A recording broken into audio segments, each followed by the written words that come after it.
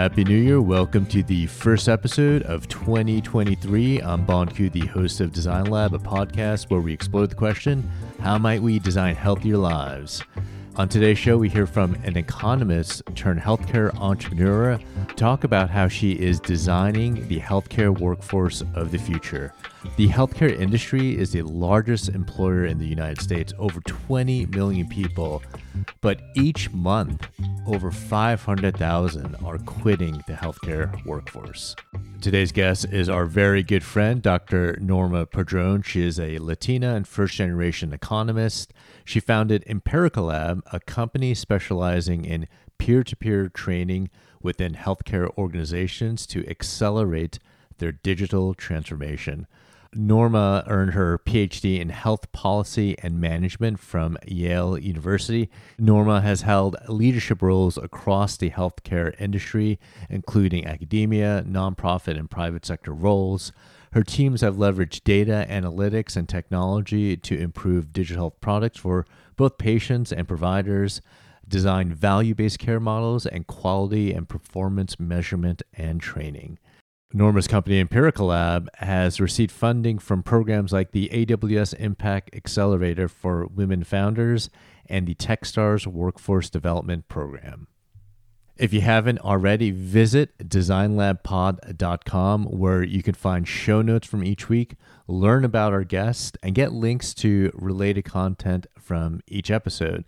There, you can subscribe to our VIP listener club and get links right into your email inbox whenever a new episode drops. We usually drop episodes every Thursday morning.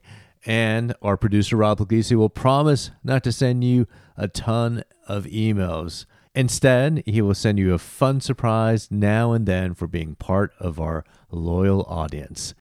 Support the Design Lab podcast by going to Apple Podcasts and Spotify, giving us 5 stars, leaving us a review, and telling someone about the podcast. Now, here's my conversation with Dr. Norma Padron.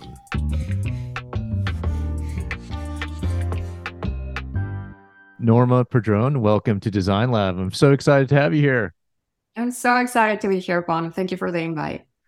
Well, we are good friends, and I've learned so much from you as a health economist, and you have transitioned into your own startup company, which is very cool. So can you tell us about your startup company and what you're trying to accomplish? Yeah, thank you. So Empirica Lab is a cloud-based platform that helps teams in healthcare organizations collaborate, share insights, conduct peer-to-peer training. And so the way to think about it is, you have project management platforms, and then you have some learning management systems, many of which people don't necessarily like or are happy with. And we're bridging both of them. And so we're using the opportunity that as teams deploy their own projects, particularly in digital health, in healthcare technology, they can use that opportunity to collaborate and conduct peer-to-peer training. As you know, a lot of the projects in healthcare technology, they require clinical teams, business teams, data analytics and technology teams, sometimes even vendors. And so we're the platform that brings all of that together and helps them organize, catalog, and index that information so that they can accelerate their digital transformation.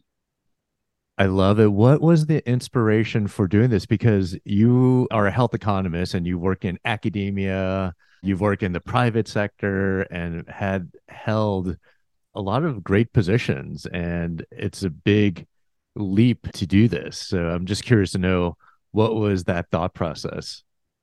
It feels that, for me at least, that I've been working sort of on the same topic for almost a decade. I think the connecting thread is, how can we make healthcare more accessible? How can we make healthcare less confusing? And then how can we just make it better? And so from an academic standpoint, I started working, as you know, in New York and conducting research on how to redesign services. And the goal of that work was, thinking about populations that are really hard to reach, complex populations that have multiple chronic conditions, and then thinking, how do we organize the services to deliver better care for them? And then when I left academia, I worked a lot with the teams behind the scenes, the data analytics teams, the population health teams that are basically working with a lot of the data and technology to deliver their services. Before launching the company, I was working at a large company here in the US that allowed me to work with digital health companies, early stage digital health companies. And our goal there was to help them find scale, to get those digital technologies faster to our members. And so Empirical Lab, I feel, is sort of like a continuation of the work that I've been doing, which is, all right, I've been convinced, I've seen it through and through, that data and technology really is right for scale, that we can do a lot of good work for patients and caregivers. But I think that what has been forgotten, or the big insight for me, has been that we've forgotten that human in the loop is necessary. It's a necessary condition. We still need humans. We can't just use machines. No, no. We'd actually need humans behind the scenes, really monitoring and observing and evaluating and putting that human touch to digital health technologies. And so Empirical Lab focuses on that. I feel it's a continuation of my work. Like for me, it feels like I've been working on the same things, just from different angles. But it's really focused on those teams. And you know them. They're the ones that we go to their offices and beg them for that data query. We ask them to please help us on this and that. And I feel like those teams, those data analytics, digital innovation teams within healthcare, they're under a lot of pressure, and we want to be a tool for them. So that's the genesis of the idea. Yeah. And I've heard you talk about how healthcare is not prepared for this digital transformation. And how is your company doing filling in that gap? And what are some stats on there on the lack of healthcare workforce for this digital transformation? Yeah, so the healthcare workforce, again, when we think of it, we think a lot of the clinical workforce, like yourself, rightly so. We should care a lot about doctors and nurses, and certainly we do. I think that what doesn't get a lot of attention yet is that healthcare as a sector is the largest employer in the US. Wait, the absolute largest. 20 million people are employed in the healthcare sector, which represents over $1 trillion in annual payrolls. Wow. So we beat out like Amazon and Walmart, right? Absolutely. Retail, manufacturing, all of those sectors are not in terms of workforce as big. I feel like people don't know this though. Why is that?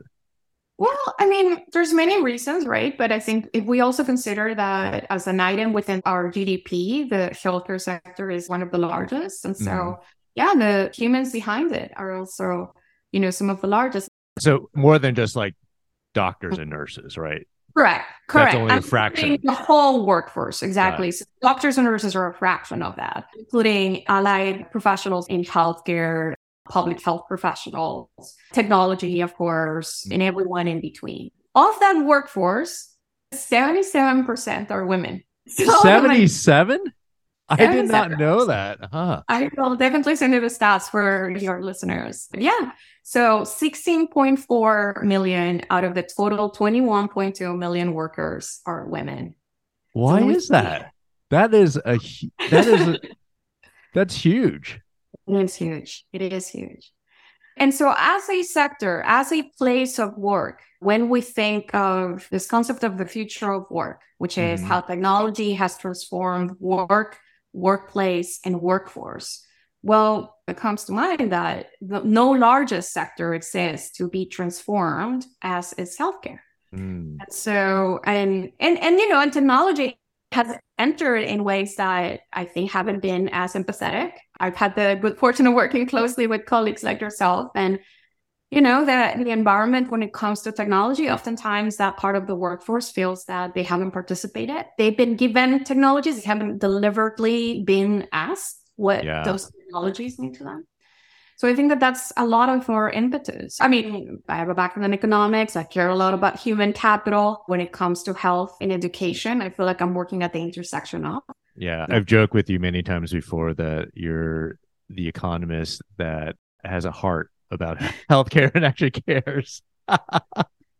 I appreciate that. I've been humbled. I think I told you some years ago, I was very cocky, I think, when I started. I was very cocky. I think that economics gives you this Well, you're an powerful, economist. Yeah. yeah. And then working with clinical colleagues and seeing them in the trenches, it's been an honor. I think I've had my office inside hospitals. And so I think that that's been genuinely an honor, but also a very humbling and eye-opening experience. Yeah. Well, part of your training as economist is to like predict the future, isn't it? You do all this economic forecasting and so you've been trained to do that. So I'm curious to know, looking into Norma's crystal ball on the future of healthcare, what sort of trends do you see coming in the upcoming years? Yeah. I love that question because I think like the most economist answer that I could give you is like, it depends, but I'm not going to answer.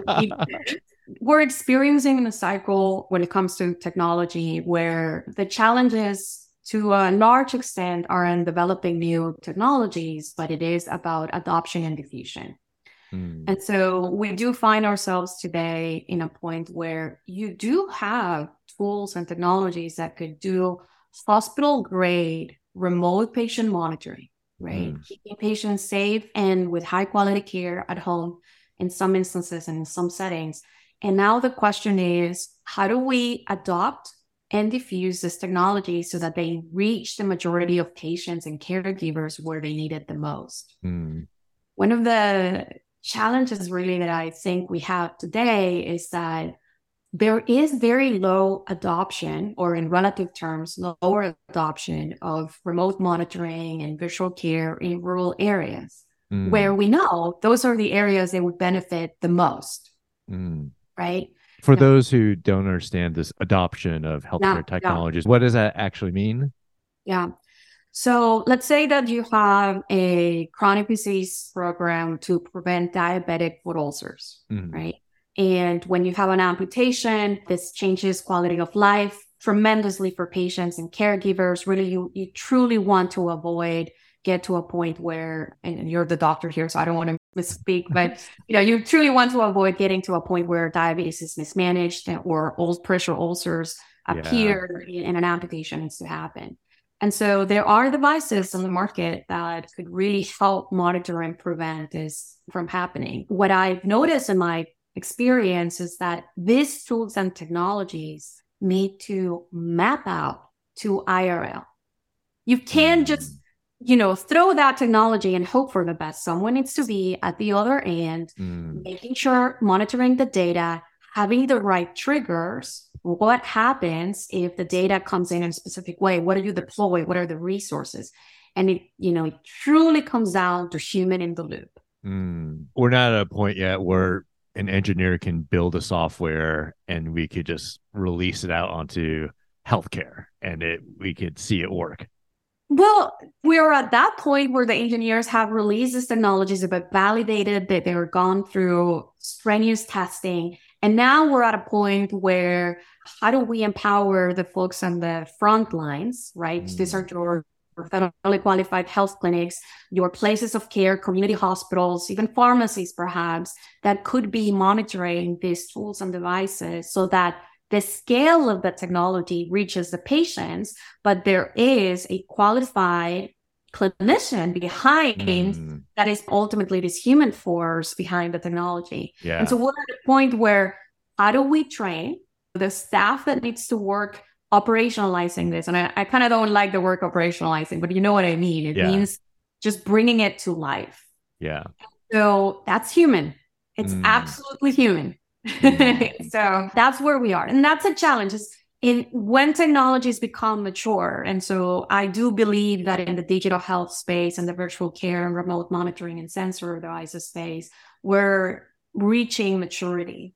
I totally feel that pain point. Sorry to interrupt, but just for the audience, when every clinician has experienced this of getting a new EHR, electronic health record system. Oh, yeah.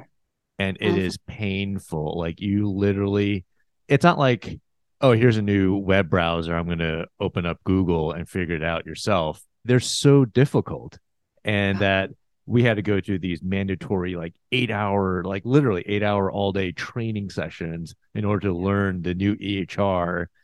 And it is a painful process. I mean, we had a team from the company, which is like Epic, like literally own a floor in our healthcare system.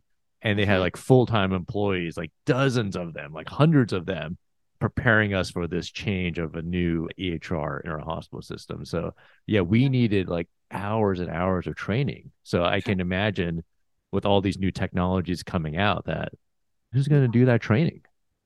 Well, that's us. That's what we want to do. And also we want to make it less painful. But I think so. There's something that is interesting in what you're saying, which is, listen, up until 2012, less than 80% of hospitals had electronic health records. It's still relatively wow. That the majority of hospitals, right? Like we're entering year 10, that the majority of hospitals have electronic health records. These are still newer forms of working. I mean, in 10 years, you've had probably a couple of rounds, right, of cycles, right, of people coming in and out of systems and job transitions and whatnot. But it's still early innings. And for the teams that we work with, not only are they sometimes still undergoing the adoption of electronic health records, but now they have these emerging forms of data. So clinical data, right, EHR, then there's billing data. That's another type of data. There's business data, operations data, hospital quality and performance data, right? They're tracking hospital-acquired infections, all of that. And now there's a new forms of data sets, plural, coming into their desk that are, oh, and here's this new format. Now we're doing sensors. Here's this new data. Now we're doing hospital home models. Yeah. These are the teams that we're serving. They are really undergoing huge transformation. That is, it's almost dizzying when you speak about all these different types of data sets. And I was wondering, you talk to a lot of companies in healthcare, a lot of startup companies. And do you have any favorite ones out there that you've seen of newer technologies that you're like, whoa, this is really going to change things? That's a question. Let's see. I'm not going to name names, but I can tell you the spaces. The spaces that I think are very ripe. So in musculoskeletal, remote monitoring for physical therapy and exercise, there are tools out there. So of course you could watch a YouTube video and do your squats or whatever, and do your pre-surgery and your post-surgery exercises. But there are some tools out there that can map you out. They're using AI to map your joints, and then they can give you warnings when you're not doing the exercise correctly. So someone who has gotten their ACL repaired from a knee injury. Yeah. Yes. Oh, I didn't know that. Oh no. I tore my ACL a few years ago. No. And then part of recuperating is going to a brick and mortar facility with a PT and doing rehab exercises. So there are companies in this space that you're saying that are maybe you could do all virtual. You can get the assignment, so you can get the exercise assigned to you. The apps that I've seen allow you to record yourself, plus the AI tells you if you're actually flexing the joints, and moving your muscles the way you should. So they give you the warning, and they report back to your assigned physical therapist, who can take a look at and say, all right, so why don't we try this again? And why don't we do this? You might still want to go to a brick and mortar space, but the fact that you can do it at home, and as someone who recovered for 7 months from my ACL situation, it's if you could go 2 times, 3 times in person and then manage the rest remotely. I'm also very excited. So a couple of things, right? Fall prevention at home in the oncology, radiation oncology setting. When you discharge patients back to home, they're fragile. They might be at risk of falling. Can we preemptively reduce the risk of falls at home? And using sensors, you can. So I'm excited about those. Tell me about that technology. What, you put a chip in someone with cancer when they go home? Well, this is what I love about when people speak about digital technology and digital health, the levels of expertise that must come together, right?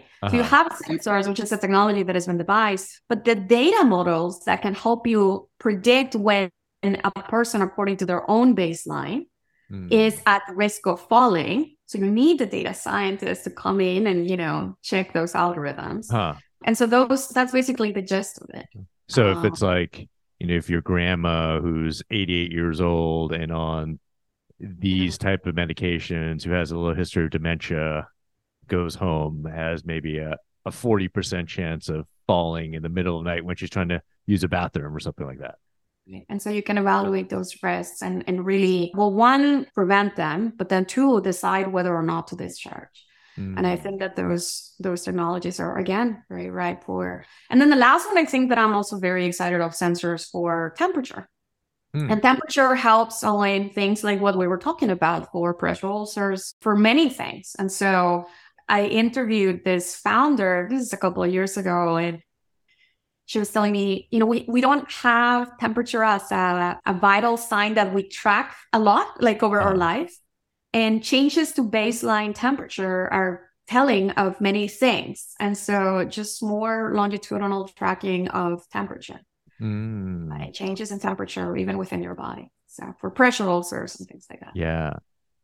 I want to click back onto that tab of economists predicting future trends. What other trend is exciting to you, or what other trend do you see coming down the road in healthcare from your lens of an economist? From my lens of economist, which again, like the true answer of an economist would be depends. I don't want to disappoint my colleagues and discipline fellows, but okay. So trend number one, I think that the adoption of technology, right? I think that we're in that maturity phase where really the challenge at hand is how do we adopt it and diffuse it? How do we scale valuable, high return, high impact technology? The second one is the workforce, and I'm not breaking news here, but I think I've sent to you some statistics, but we've had in the year 2022, we had about 500,000 employees in the healthcare workforce quitting. Yeah, these are crazy stats that you sent. I just experienced that. I see a lot of nurses quitting in droves I've never seen before in my career, but can you say that stat again? It is. Yeah, about 500,000 employees in the healthcare workforce across, clinical, non-clinical, but 500,000 per month quit. That some of them changed jobs and went to a new job within healthcare. Many left healthcare, but according to Bureau of Labor Statistics data, 500,000 people quit their jobs each month. Right? They might have gone again within the healthcare industry, but each month. So you had that staff turnover. In some states, you saw it go as high as 30-40%, where meaning that for you as a patient, as a caregiver, you're experiencing someone that you're working with might be their first week at their job. Or you might be going to a place that isn't fully staffed, which is, you saw it. I think that the statistic that I saw on that is that almost 70% of people working in healthcare reported that their own day-to-day work had been affected by staffing shortages. Yeah. I'm raising my hand. Me. Yep. Yeah. Wow. So workforce. And obviously I'm working in the space. And so I'm telling you, hey, this is very important, but just by the numbers. It's a crisis. No, I as someone working clinically in the space, that I feel that pressure and I feel the pains of this current crisis every time I step into the hospital. You and I both have similar backgrounds where we are Americans, but both from immigrants family. You're immigrant yourself, and that has impacted my current work, reflecting it back on my upbringing, because we both actually did not have health insurance growing up as kids. And I remember going to the doctors and being horrified and feeling guilty for the expensive medical bills that my family, who had worked in flea markets during that time, had to pay for.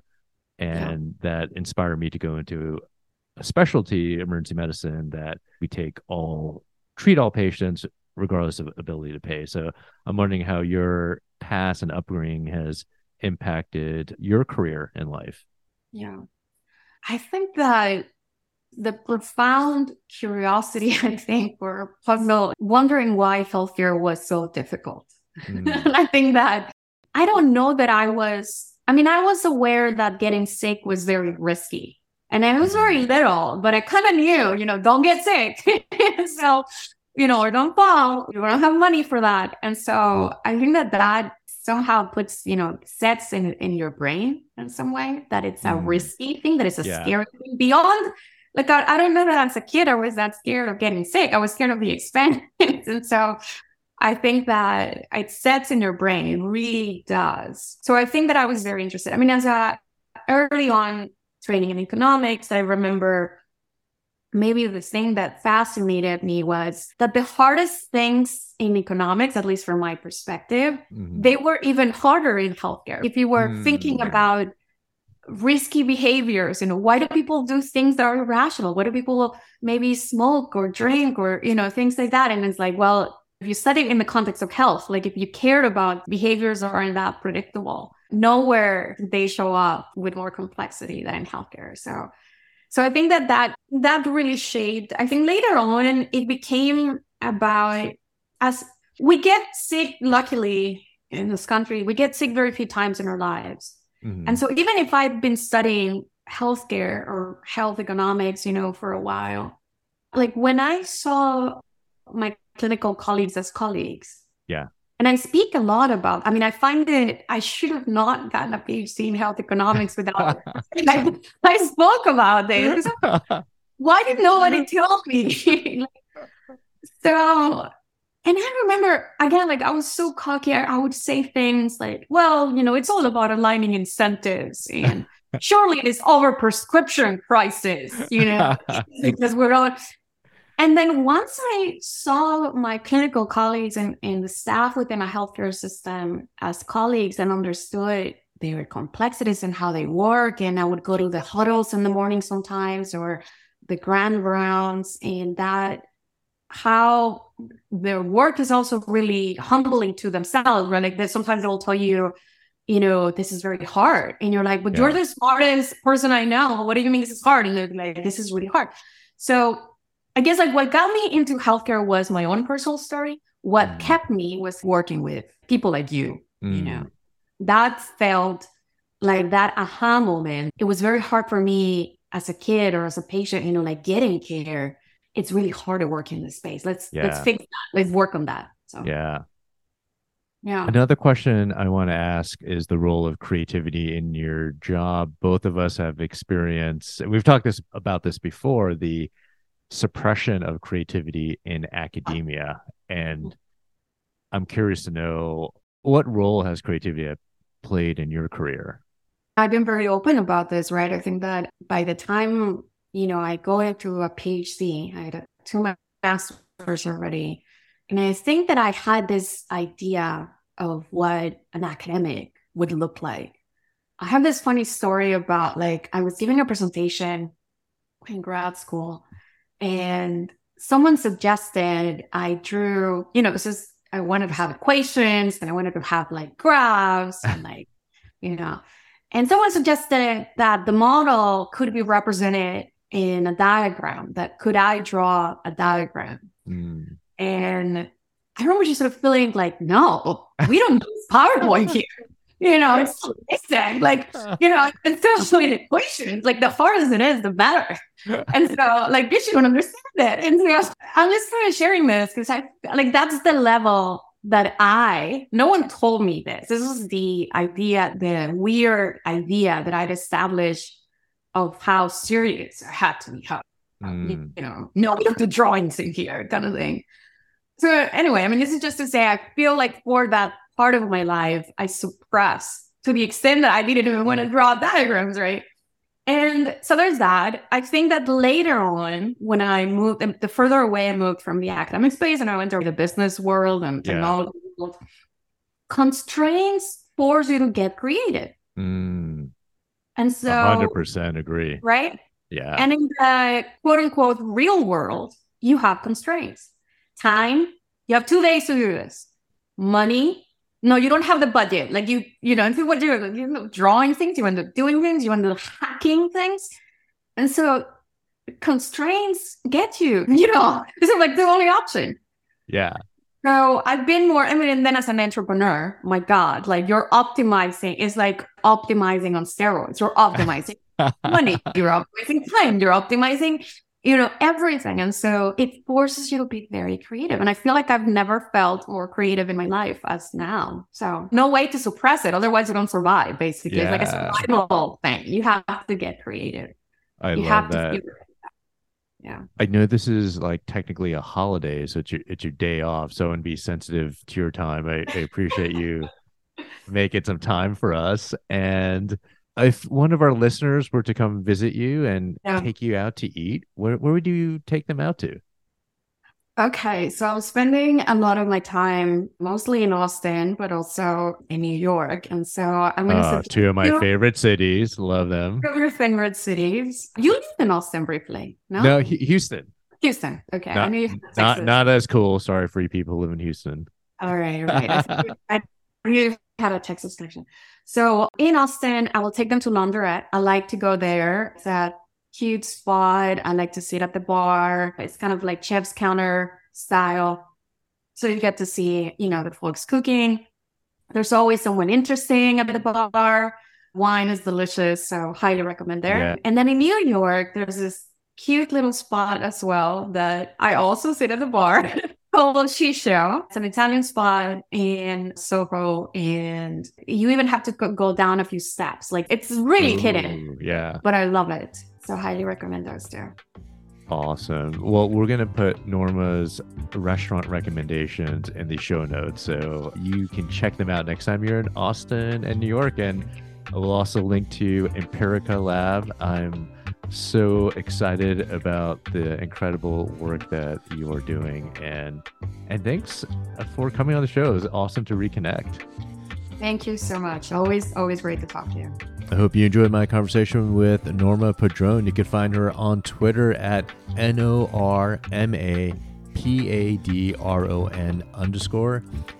And reach out to me on Twitter. There I can be found at BONKU, on Instagram at DRBONKU. Design Lab is produced by Rob Puglisi, editing by Fernando Carriros. Theme music was created by Emmanuel Houston, and the cover design by Eden Liu. See you next week.